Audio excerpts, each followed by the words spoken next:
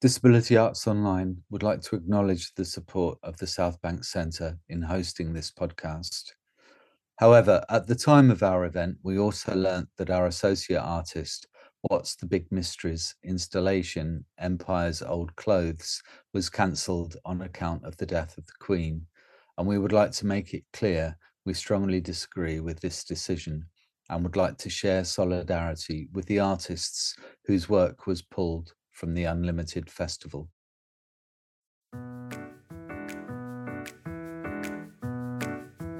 Yeah, it was a really inspiring talk.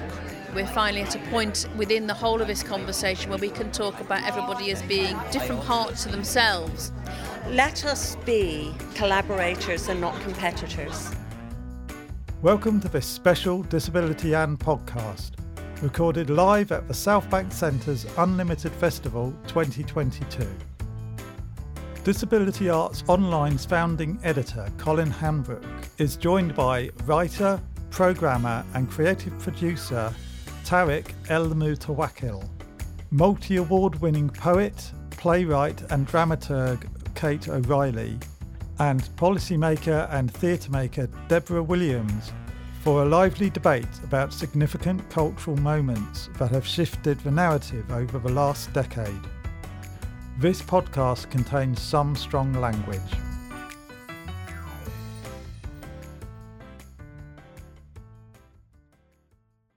Good afternoon and welcome everyone to this Unlimited Legacy 2012 discussion, and it's great to see so many old compadres in the audience as well. And for those of you who don't know me, I'm Colin Hambrook. I'm an elder white guy with a hat and glasses, and I'm the founding editor of Disability Arts Online, as well as being a disabled artist in my own right. I'm delighted to introduce this discussion. It's 10 years since the Cultural Olympiad, and which was a moment in time when disabled people possibly, arguably, had the highest visibility within arts and culture that we've ever seen, and a lot has changed. And so I have my esteemed panellists, who I'm going to introduce in a moment, to discuss what the last 10 years has meant for us. As a series of communities that take up 1/5 of the population, we are a significant part of the country and have been excluded historically. And so 2012 was a big moment, I think. It was the first time that we really saw disabled artists and deaf artists being taken seriously in the media, their art being critiqued. And it was the first time that disabled artists, beyond a relatively small community of politically engaged artivists, began identifying positively as disabled artists rather than artists who happen to be disabled. A lot of the art coming out of the disability arts movement in the previous 20 years had been about gaining freedom from the constraints of institutions, from the day centres, hospitals and care institutions that had denied us self-determination and made us invisible from society. I came into disability arts via the Survivor movement, where our art had largely been about exposing the oppressive nature of the lies about the human condition perpetuated by psychiatry. And 2012 was a moment when disabled people largely asserted that we weren't going back into those institutions, at least not without a fight. In contrast, Channel 4's coverage of the Paralympics dressed disabled people up as this total sci-fi super crip, able to perform superhuman feats, which wasn't very helpful, Channel 4. Some of my abiding memories of that 2012 moment were artists ridiculing the superhuman stereotype. And Catherine Araniello, who sadly isn't with us anymore, I remember her doing a video where she dressed up as an athlete, weightlifting cotton buds and smoking 20 fags at the same time. And Aaron Williamson, who dressed himself from head to toe in gold, taking 3 hours to cross the Royal Festival Hall. And in contrast, 2012 was also a time when the media began propagating scrounger and fraudster narratives, placing disabled people in impossible situations. And 60% of the deaths during the pandemic, sadly, were disabled people, which might not be a direct result of those media narratives, but it certainly played into the reason why we were so dismissed during the pandemic.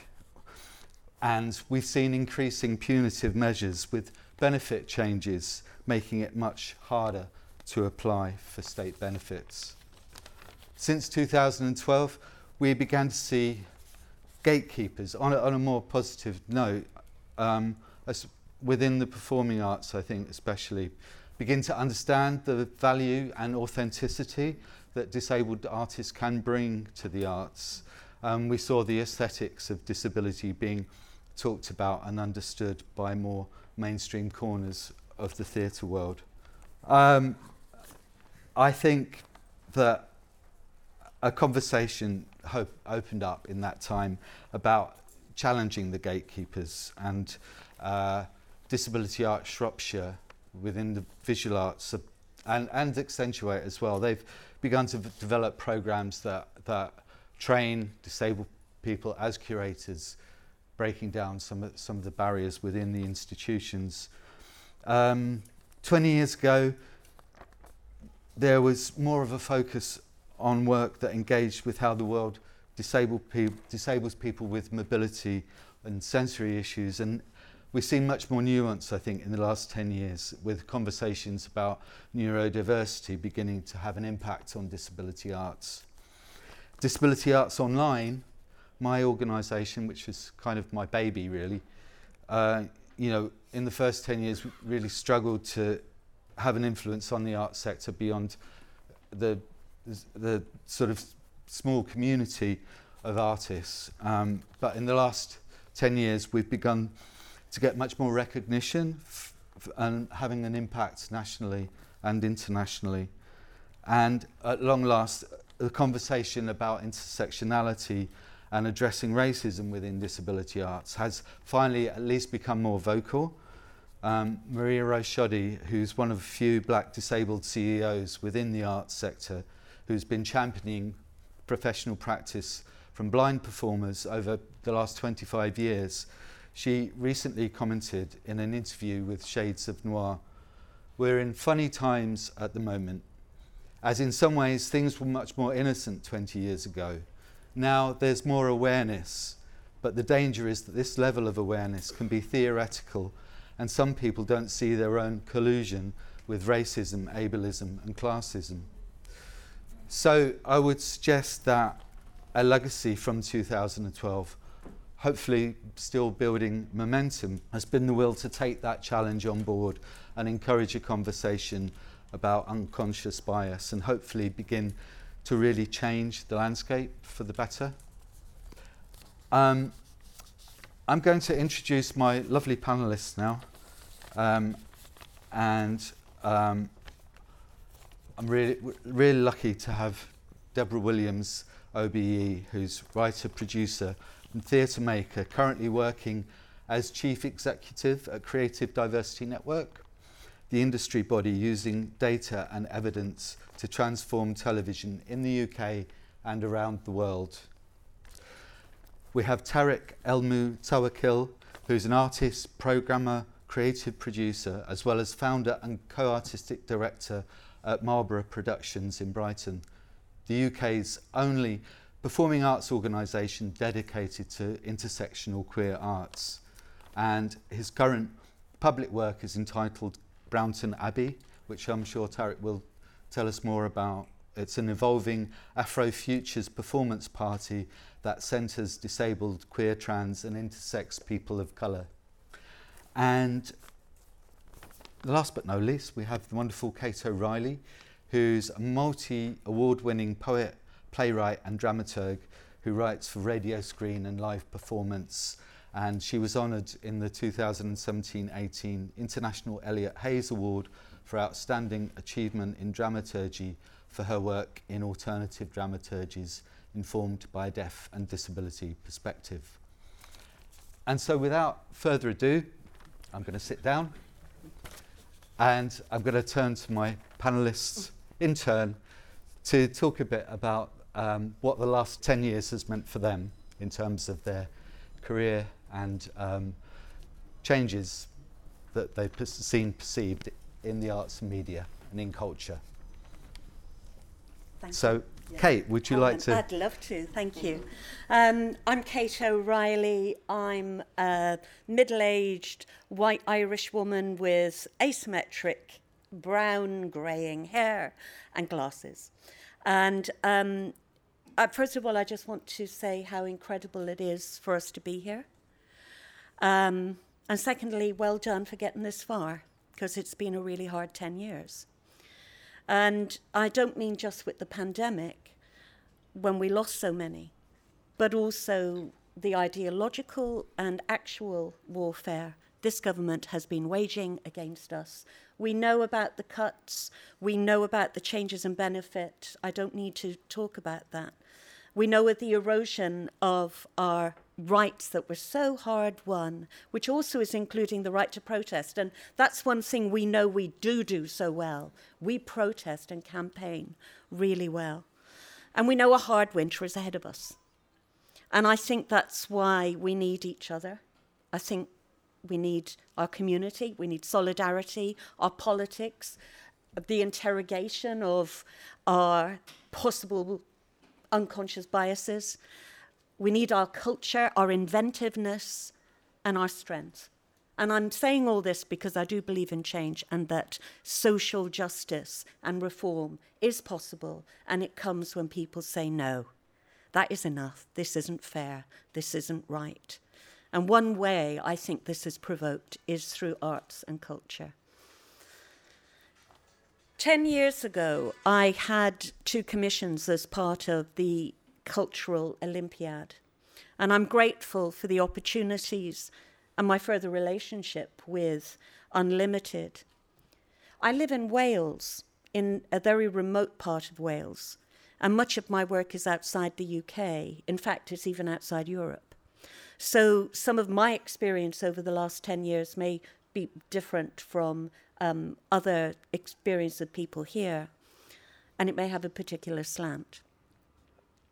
So although there's still been changes in legislation, I still think we need accountability for social justice. And in Wales, there's a few things that have happened that I'm really proud of, which have been really informative and really important. And one of these things is the Welfare of Future Generations Act, where it has been brought into the law in Wales, where any kind of action, act, or development across Wales has to be interrogated to see its impact on future generations along 7 criteria, which also includes disability and inclusivity. That has gone now into law. It's radical. A lot of people are saying outside the UK, where Wales is today, with that kind of attention to detail, they're hoping the rest of the world will be tomorrow. So for me, I think that's really significant and exciting, because I'm seeing how that's already beginning to filter down and impact on things in Wales, in the small nation where I live. Also with Wales is the absolutely stunning, marvellous, fabulous Ruth Fabi Nee-Gould, who I'm sure many of us know. She took over Disability Arts Cymru as artistic director. and has made such a profound impact in so many ways across the structures, the organisation of Wales regarding inclusivity. And I was working with her on a manifesto, which was talking to the people in Wales who identify as neurodivergent, disabled and deaf. And together we created a manifesto with recommendations of what we needed and what we felt we deserved and we demanded to have equity and equal access. We presented it last International Day of the Disabled Person to the Senedd, the Welsh Government, who accepted it. Our manifesto is now going to be influencing decisions that are being made in Wales across organisations, venues, schools, education, where through law we're able to try and, be able to hold people accountable for lack of access, lack of equity, and excluding us. So these are all very, very new things, but I think they're deeply significant. And as somebody living in Wales, I'm already seeing the impact of that. So the other thing which I just want to say about Wales, while I'm banging on about Cymru am byth, Wales forever, is they are from actually now, BSL is going to be taught in all the schools in Wales. It is being acknowledged as another official language of Wales, and the BSL lessons are going to be incorporated along with your Welsh language or your French language, the English language. And so again, that is something that is really exciting people, and it's giving us hope. We'll see what happens, but those are some of the cultural developments and political developments that I think are really significant to me. But going back then to myself as an artist, I identify as a disability artist. Part of the work that I've been doing in the last 10 years has actually been going outside, often Europe, but certainly outside the UK, and talking about our practice, talking about the disabled arts and cultural movement, talking about the political movement. More and more places are interested in inclusivity. They're interested in trying to support disabled and deaf and neurodivergent-led work. And I have been talking about the aesthetics of access. I've been giving disability equality training, disability awareness training, and so on. But what I've been finding really fascinating is people still are looking to the UK as a beacon. We used to be the beacon. We used to be the world leader. Of course, so much has been eroded. But there are things that perhaps we have experienced that we can pass on, not saying this is the way to do it, because we're not going to go and say this is the only way. Every context, every country needs to find their own way forward, but we don't have to be continually reinventing the wheel. And I've really appreciated that I've been, a lot of my work has been in this kind of context over the last 10 years.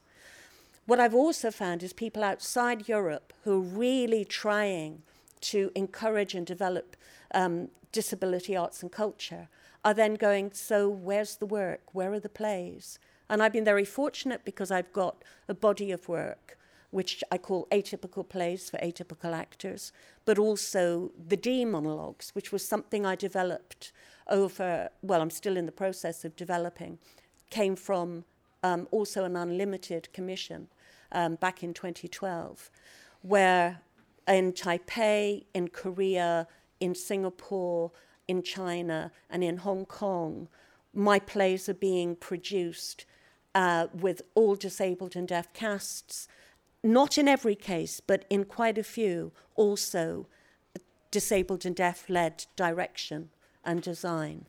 So that has been, again, my experience. It's been exciting because I've seen other places going, we want to learn, we want to do things differently. And there is an opportunity there.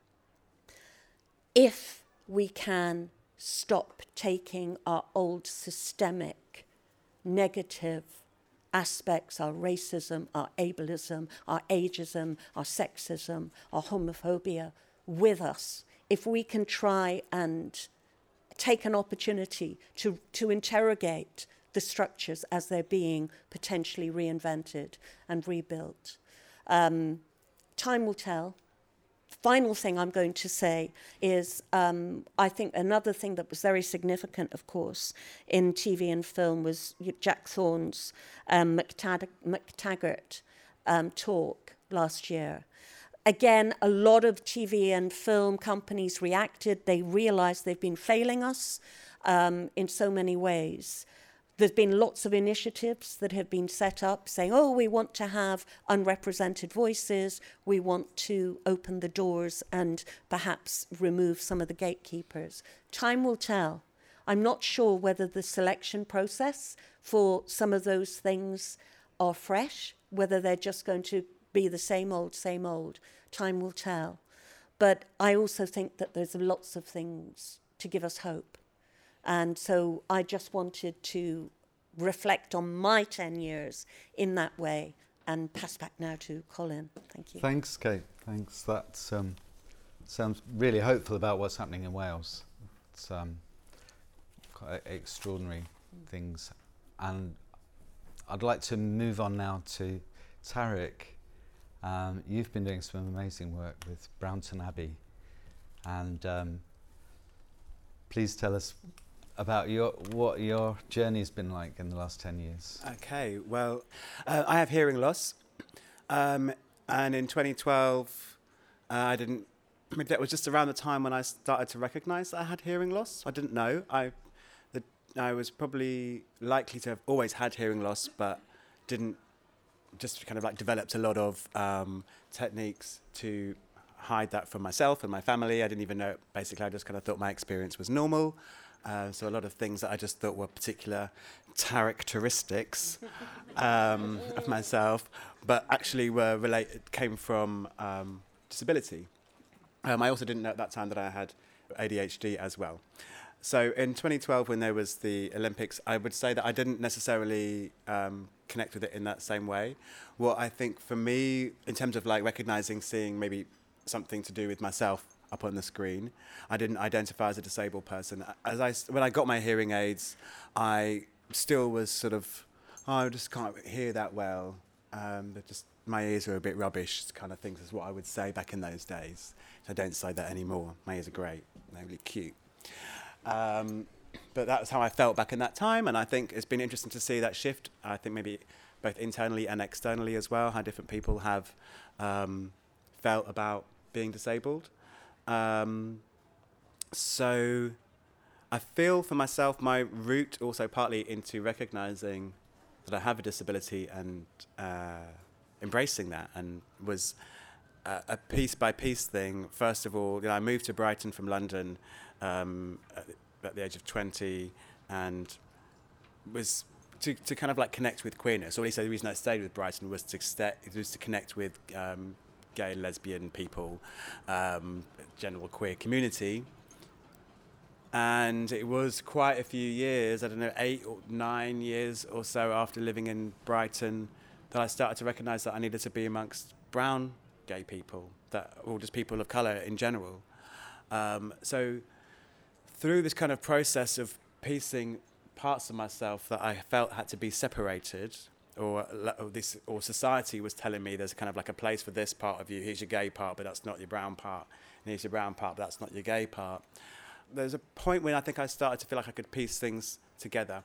And one of those points, actually was, I think, when through working in the arts, which I came through from working in a pub, really. There was a theatre above the pub that I worked in, and one year I went, I'm going to take over that theatre. I'm just going to do it, see what happens. And so kind of through that journey, eventually I started to understand the Arts Council, and there was this thing, the Creative Case for Diversity, which I found an interesting idea, but also a strange title. I was like, are we still making a case for diversity? I thought the case was closed, but okay, it's still apparently open. But that, I think, started to make me think, okay, there was at least some conversation about what needs to change, or some acknowledgement that things are not how they're meant to be. And there's the funding that is coming from the Arts Council is clearly saying it's meant to be shared. So slowly piecing together, recognizing that there was this creative case for diversity, that helped me kind of feel a bit entitled, actually, entitled to equality, which I think before that I hadn't really recognised that we could have an entitlement to equality. Maybe I had, but maybe I hadn't recognised it for myself as well, and how maybe I wasn't experiencing equality because there were parts of myself that were being separated. So yeah, through this journey of going, okay, there's supposedly a will to see some change, and money is meant to be distributed. So why not actually kind of develop a bit of a sense of entitlement and just share that entitlement amongst other people who are also experiencing marginalisation, and kind of culturally, in terms of like a moment when I saw something that I felt really kind of galvanised me, actually wasn't the experience of seeing a show that I really loved and saw myself being represented. I kind of hoped I would, because I went to go and see this performance with 3 black queer artists in it, performers, and I was just like, hooray, this is going to be brilliant. And I went to the show and I actually found it quite awkward, and it turned out it was because it wasn't written by them, and it was written by a white queer person, and it actually was kind of like the setup of it.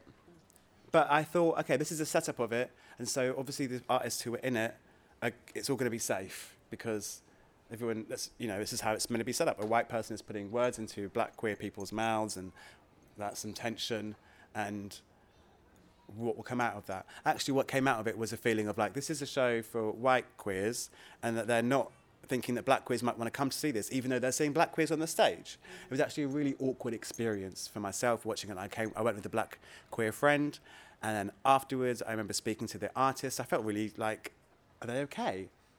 And while I was watching the whole thing, I kept telling myself they must be okay. They've got to be okay. Surely they wouldn't be in this situation. And I spoke to them afterwards, and like, we are not okay. They were having a really, really hard time. Some of them more than others, but they were really struggling.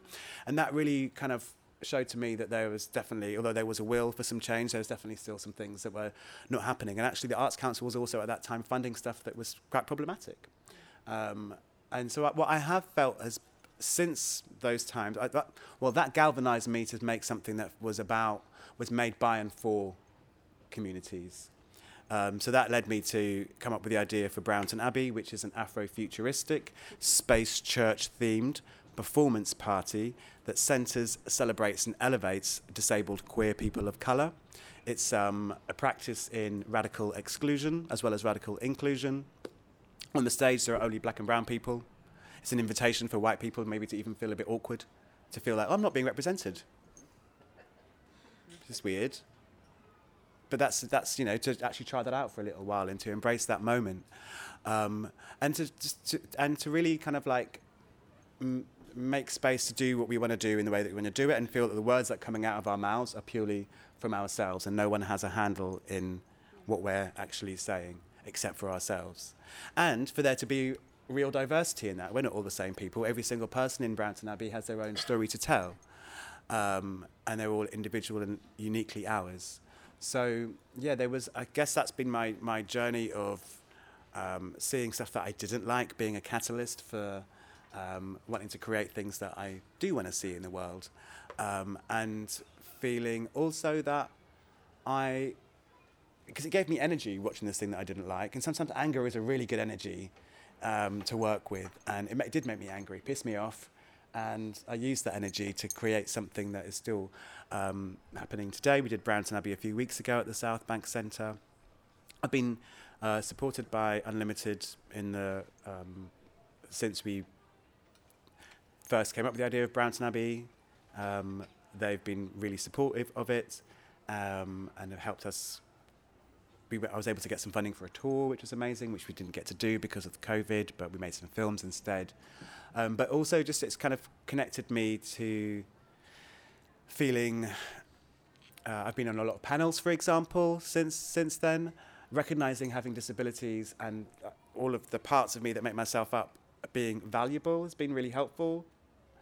In the past, I might have felt that if I was to be on a panel, I have to really know everything that I'm going to say. Whereas now I'm like, I've got ADHD, and actually what makes one of the amazing things that I can do sometimes is really feel in the moment. And that means that when I'm talking on a panel, it's coming absolutely from the heart and not from some notes, and hopefully it is engaging to people. And when I have things on notes, it's not engaging. I'm not engaged with it. And if I'm not engaged, I couldn't expect anybody else to be either. So there was a thing of actually recognizing like the parts of me that maybe elsewhere was seen as not useful or whatever, actually, at least within the disability arts, were really embraced.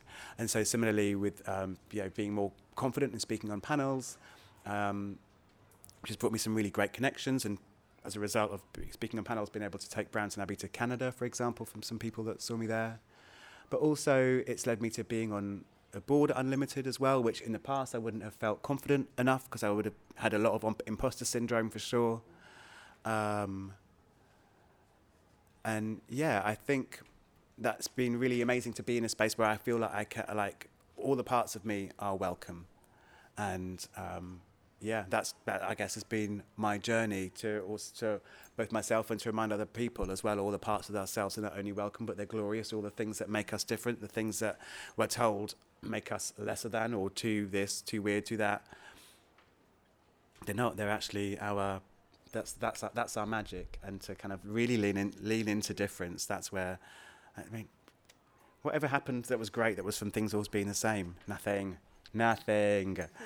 Thank you. That was really, really positive, and really, it's great that that journey's opened up for you and for Brownton Abbey, and it's really exciting.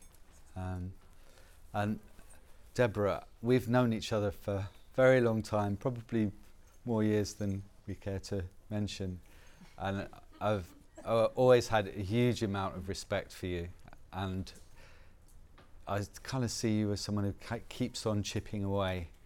You know, life's not easy, but you carry on with an amazing wit, which can be sharp at times, but is always very welcome. So can I invite you to... Be careful what you ask for, Colin. Be very careful what you ask for. Thank you. And, you know, yes, we have known each other since 1992, which is an enormous amount of time. And, yes, many, many things have happened. So the last 10 years, I celebrate what Channel 4 did with the Olympics, with the Paralympic Games, because they made heroes out of Paralympians, which nobody had ever done before. They placed sport at the heart of a moment that could have been dreadful. It could have been a truly atrocious representation of disabled sports people and Paralympians. So I celebrate Channel 4 for that. And the reason why is the end of the, you know, I love sport as a child, and I wanted to be I was headed to Seoul in '88 until they told me that I was broken, and they tried to fix me by giving me loads of medication. That didn't help. It just meant all the medications were on the banned list, so I had to stop doing sports. So I used to watch sport all the time, and at the end of the Olympics in 2012, London 2012 ended, and at the end there was a video, and there was a pan. They panned off of the crowd and off of the cauldron and off of everything in the Olympic Park. They went down the tunnel, and they panned right, and they carried on down the tunnel, and you couldn't quite see what was there. And then when they got to the end of the tunnel, you saw the Paralympians, you saw Ellie Simpson, you saw David Weir, you saw Johnny Peacock. None of these people really knew at that time, unless you knew sport. And they were all standing there at the end of the tunnel. And the headline, the strap was, "Thanks for the warm-up." That's why I celebrate Channel 4 and what Channel 4 did. And in the last 5 years of the work I've come to, I met the person, the individual, who said yes to that. Because that's what this is all about. It's about how you make a decision and when you make a decision and why you make a decision. So the non-disabled old white man that said yes to that is someone that I celebrate immensely. Because he didn't have to say yes. He could have said no. What we're going to do is going to have lots of people wearing bibs, dribbling, and we're going to continue the narrative of disability being something wrong with people. Obviously, marketing means that it all spiraled out of control completely and went downhill. But a lot of disabled artists who were,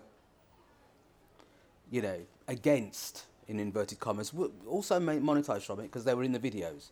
They were in the, all the videos and all the things that were made. They were actually paid to be in them. So let's not pretend that didn't happen. But that was the start of what I think has been an incredibly interesting period of cultural recognition and understanding around disability and disabled people. In terms of my career, Unlimited ended my career because all of the money for disabled artists went to Unlimited, and if you weren't supported by Unlimited, you weren't validated as a disabled artist in terms of structure. And I was never successful in getting an application. I was never invited to be part of Unlimited, so I was not part of Unlimited, so therefore I was invalidated and irrelevant as an artist. But I was inside the Arts Council. I made the decision, I fought hard for the decision for the money to go to disabled people to lead this project. And whilst I regret that as an artist, because I hoped that I would, in some way be involved or in some way be able to create under that umbrella, I don't regret it as a policy maker. I think it's important to say that, because if it hadn't gone to disabled people, imagine what would have happened, So I think that's important, and I don't regret that decision. And I think it's critical that that we celebrate and we understand what that was. I think when I look back over 10 years, a lot's happened for me personally and professionally. I ended up moving completely into policy.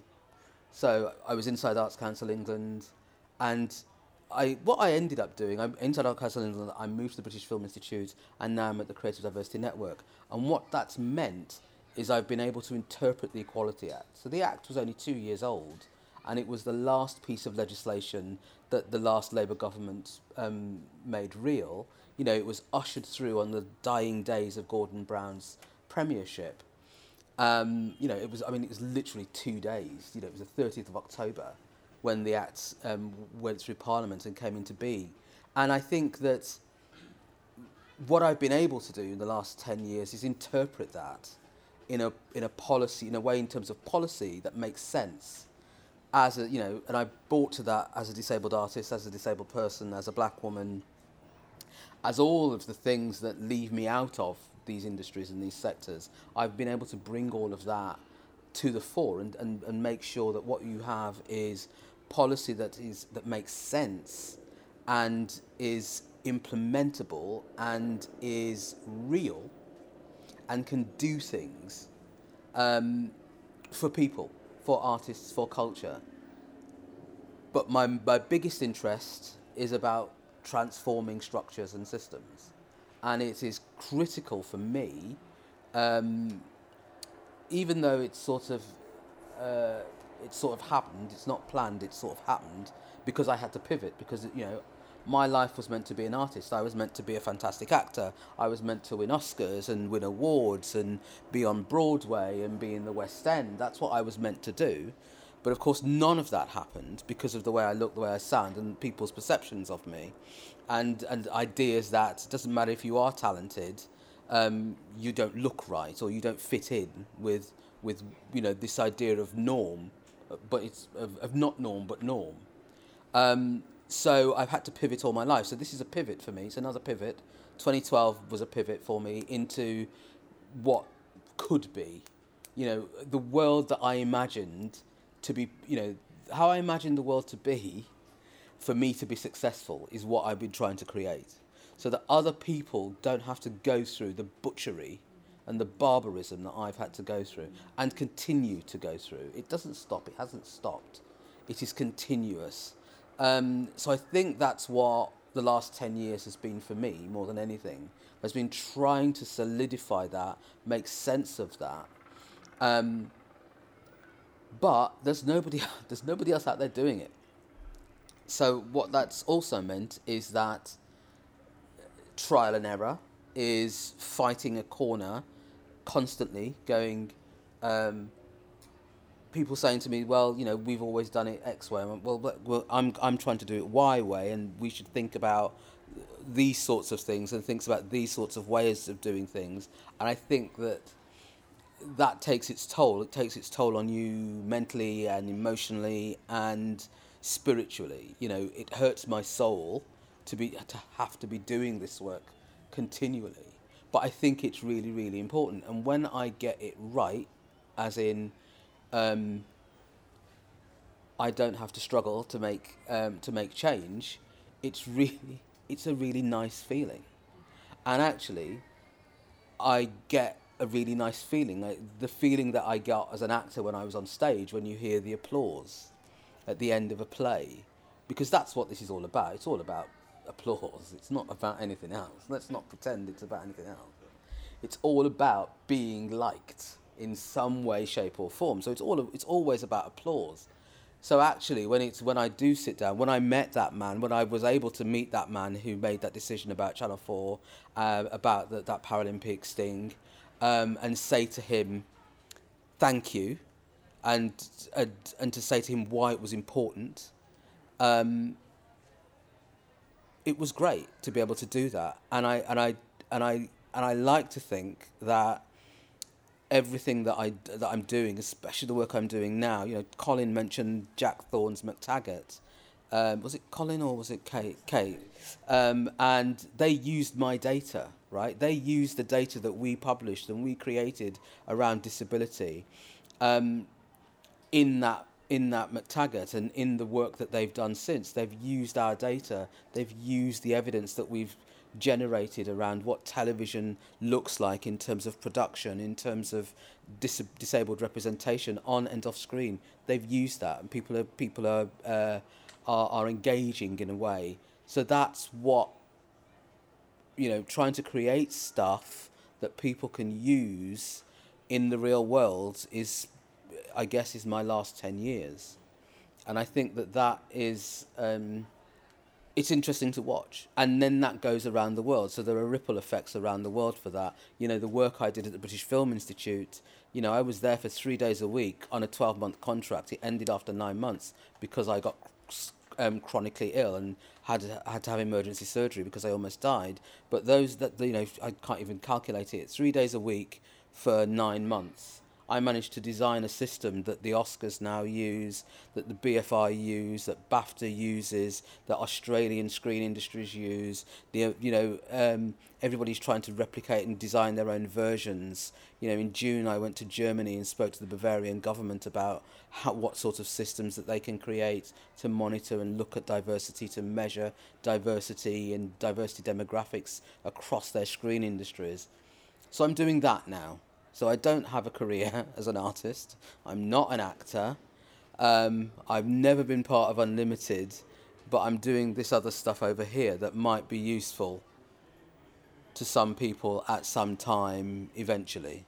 I can relate to that on the level that, you know, I should have been a visual artist and a poet and a playwright, and similarly, I've kind of thought, what can I do to change the landscape, and that's where I set up Disability Arts Online as a space for networking and discussing and thinking about how we change the structures and how we move things forward in a way that makes the world more equitable. No, absolutely, and I think and what I think is really important is that once you see it, you know, there's a saying: you never show people how you make laws and sausages. You know, that people always quote that, and I'm like, yeah, you do, because actually, when you make, you know, people wouldn't eat sausages if they really knew how they were made. They wouldn't, and you wouldn't respect the laws if you really knew how they made and the people that make them. You know, the people in these spaces who create these structures and these systems, they are not as bright or as intelligent or as sophisticated as we are led to believe. That is why the systems and structures can be torn down, can be removed really quickly, but so many people fall into the trap of, oh, well, I've got to do it this way, otherwise I'm not going to get that. And that's the, you know, that's the stuff that really needs breaking, is people accepting that how things have always been done and what happens now should just carry on. It's so simple. I mean, you know, I spend, you know, I work with, you know, everybody from the Director General at the BBC to the Chief Executive of Channel 4, you know, ITV, Sky, Paramount, you know, Warner Brothers. I work with all these people, and some of them are very nice people, some of them aren't, because people are nice and some aren't. But essentially, you sit down and you talk to them and you present them with something different, and you make the case for it, and change can happen, and it does happen, and I think it's really important to hold on to that. Absolutely. Does that resonate for you at all, Tarek? Yeah, absolutely. I mean, I'm a big believer in pushing for change. So yeah, any opportunity where you can kind of like get into a crack and start to prise it open, I think we should take that opportunity. Particularly if you're like advocating for I don't know, like a marginalised person, being, creature, you know, part of, you know, community, and particularly if it's also from your own. You know, we know ourselves the best, and when people do these things on our behalf, that definitely doesn't normally work that well. It works best when we do these things for ourselves. So, just a real reminder, like, of your own power as well. I think previously I didn't feel like I had any power really, and it's been really a good journey for me to feel more empowered and to remind other people as well. Like, there's no point in me having just more power on my own. I want it all. I want everyone in the room to feel empowered, you know, and to speak up. For their individual rights, for their humanity, for their joy.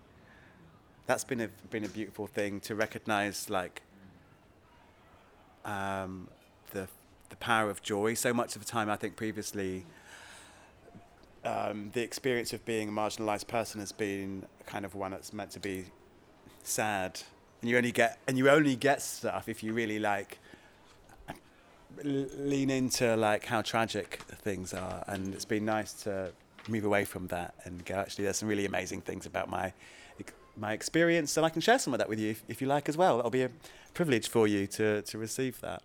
And actually, you know, there's nothing wrong with having a tragic life and talking about that.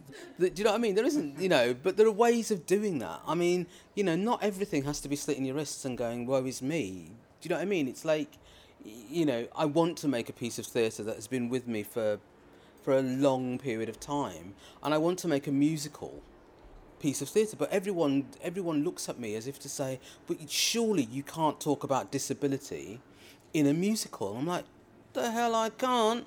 But of course, the notion is disability is sad, it's terrible, it's tragic, it's awful, it's traumatic. You can't put people through that. People don't want to see that. And I'm like, trust me, I write a show about disability and it's a musical, and it'll be on the stage in the West End because it's not about the disability, it's about the quality of the work that you're producing, right? It's about your collaborators, it's about how you tell story, it's about how you tell narrative, it's about how you engage an audience. That's, you know, I'm an artist. All the rest of it is stuff, is all socially constructed stuff. What I am born with is creativity and art, and that's what's important.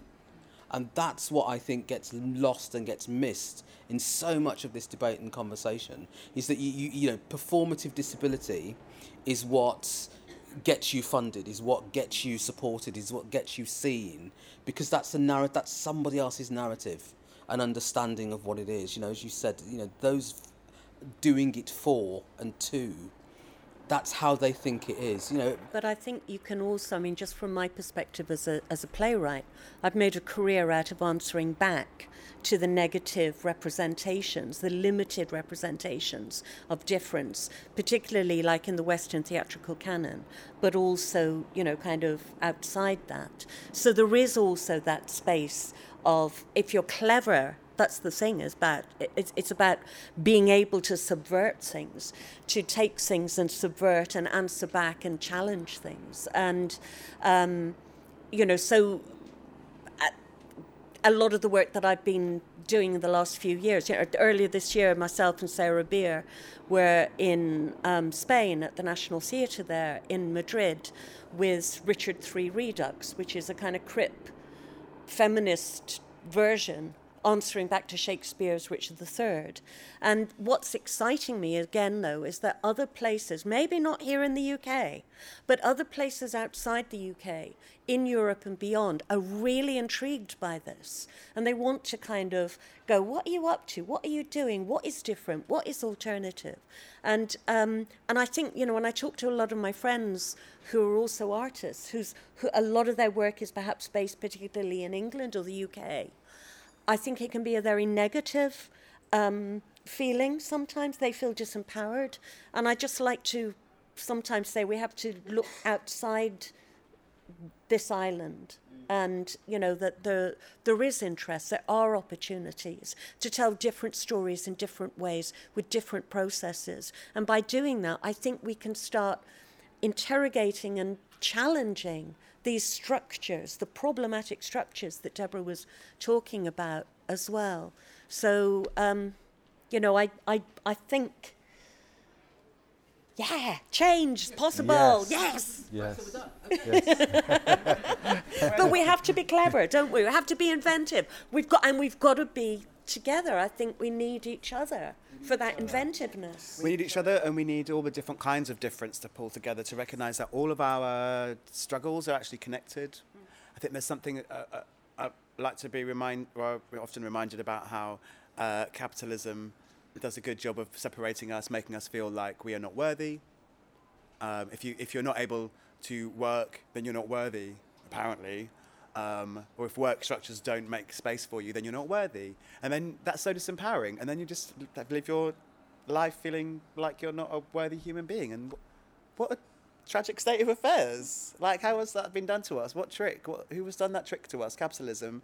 And we need to, you know, actually it's really helpful being amongst other people like ourselves to remind each other we are worthy. So worthy. It's gorgeous when we remember that as well. What you can then ask for or just take.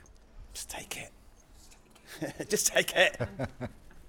On that wonderful note, big thank you to Deborah Williams, to Tarek El Mutakawil, and to Kate O'Reilly. It's been a fantastic conversation, and I would also like to thank the South Bank Centre for hosting us. And big thank you to Graham for recording us, and to Nikki and Andrew. Thank you for this BSL. And can I say thank you to Colin?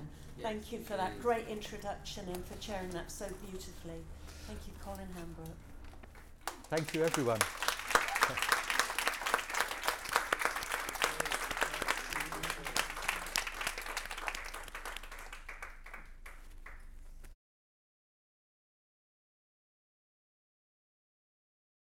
Finally, let's hear some audience reaction. My name's Anders. I am a support access mentor. I loved a lot of the sentiments expressed about pushing for change, about recognising that we are worthy and that our various differences bring us together and can connect us and unite us. I'm Liz Porter. I work in various arts and culture and heritage stuff. I'd like to see that conversation develop, and that we start really thinking about ourselves as individual parts of ourselves, but actually thinking about how we had those conversations to make sure that we don't lose the conversations that have happened around aesthetic access, how we really look at the conversations about lived experience and how that's brought into arts and continues to move forward. I'm Sagar from Nepal. I work as a consultant to artists and art group to make their performances, their work accessible to people with disabilities. Well, I've been in this sector for more than 10 years, but we have just started moving to arts because disability in arts is pretty new. So my name is Nujat Ladar. I am from Kathmandu, Nepal, and I work at the British Council in the arts team. So we, in South Asia, we actually have a disability arts program that the British Council has started. And in Nepal and Kathmandu, we started having this conversation since 2019, where we started interacting with disability stakeholders as well as artists as to how we could create a more inclusive sector. But from how it is there, it's disabled artists are really in the professional realm. Are really non-existent. There isn't really a scene. So that's what we've been trying to support with and foster. And you spoke with Sagar just now. He is an activist in the scene, and he's also working with artists as well as disabled stakeholders. And of course, it'll take some time for us to reach a level where there are professionally working disabled artists in Nepal, but we're trying to get there. And it's not just about us creating disability-focused activities, but targeting and talking about inclusion as a whole, and including disabled stakeholders as well as artists within all the programmings that we create. I'm Trish Wheatley, and I'm the CEO of Disability Arts Online. I think the main thing on my mind when I'm thinking about the development of Disability Arts Online is really just to make sure that we are listening to the artists that we work with and responding to their needs. So we develop programs from what people want and need at the time, and make sure that we are influencing the trends that happen, but also responding to trends. So we're a really responsive organisation, but we also want to drive the change that needs to happen to make sure that there are less barriers in the arts and cultural sector, and to make sure that more artists are accessing the right spaces to create and show their work. I'm originally from Japan, and my name is Naoto. I'm a writer and a photographer.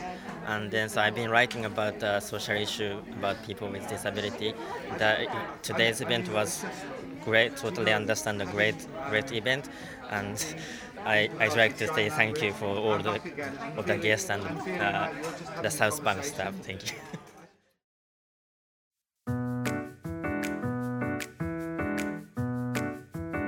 This brings us to the end of this month's podcast. We do hope you've enjoyed listening to it. Our thanks to Tariq El-Mutawakkil, Deborah Williams and Kate O'Reilly. We'd also like to extend our thanks to the South Bank team and Graham Williams, sound engineer, for supervising the recording at the South Bank Centre. Please join us next month when Mind the Gap's associate producer Paul Wilshaw chats with Leeds Playhouse's CEO and artistic director James Brining and associate producer Amy Leach about how this regional producing theatre continues to lead the way in access and inclusion for people with disabilities.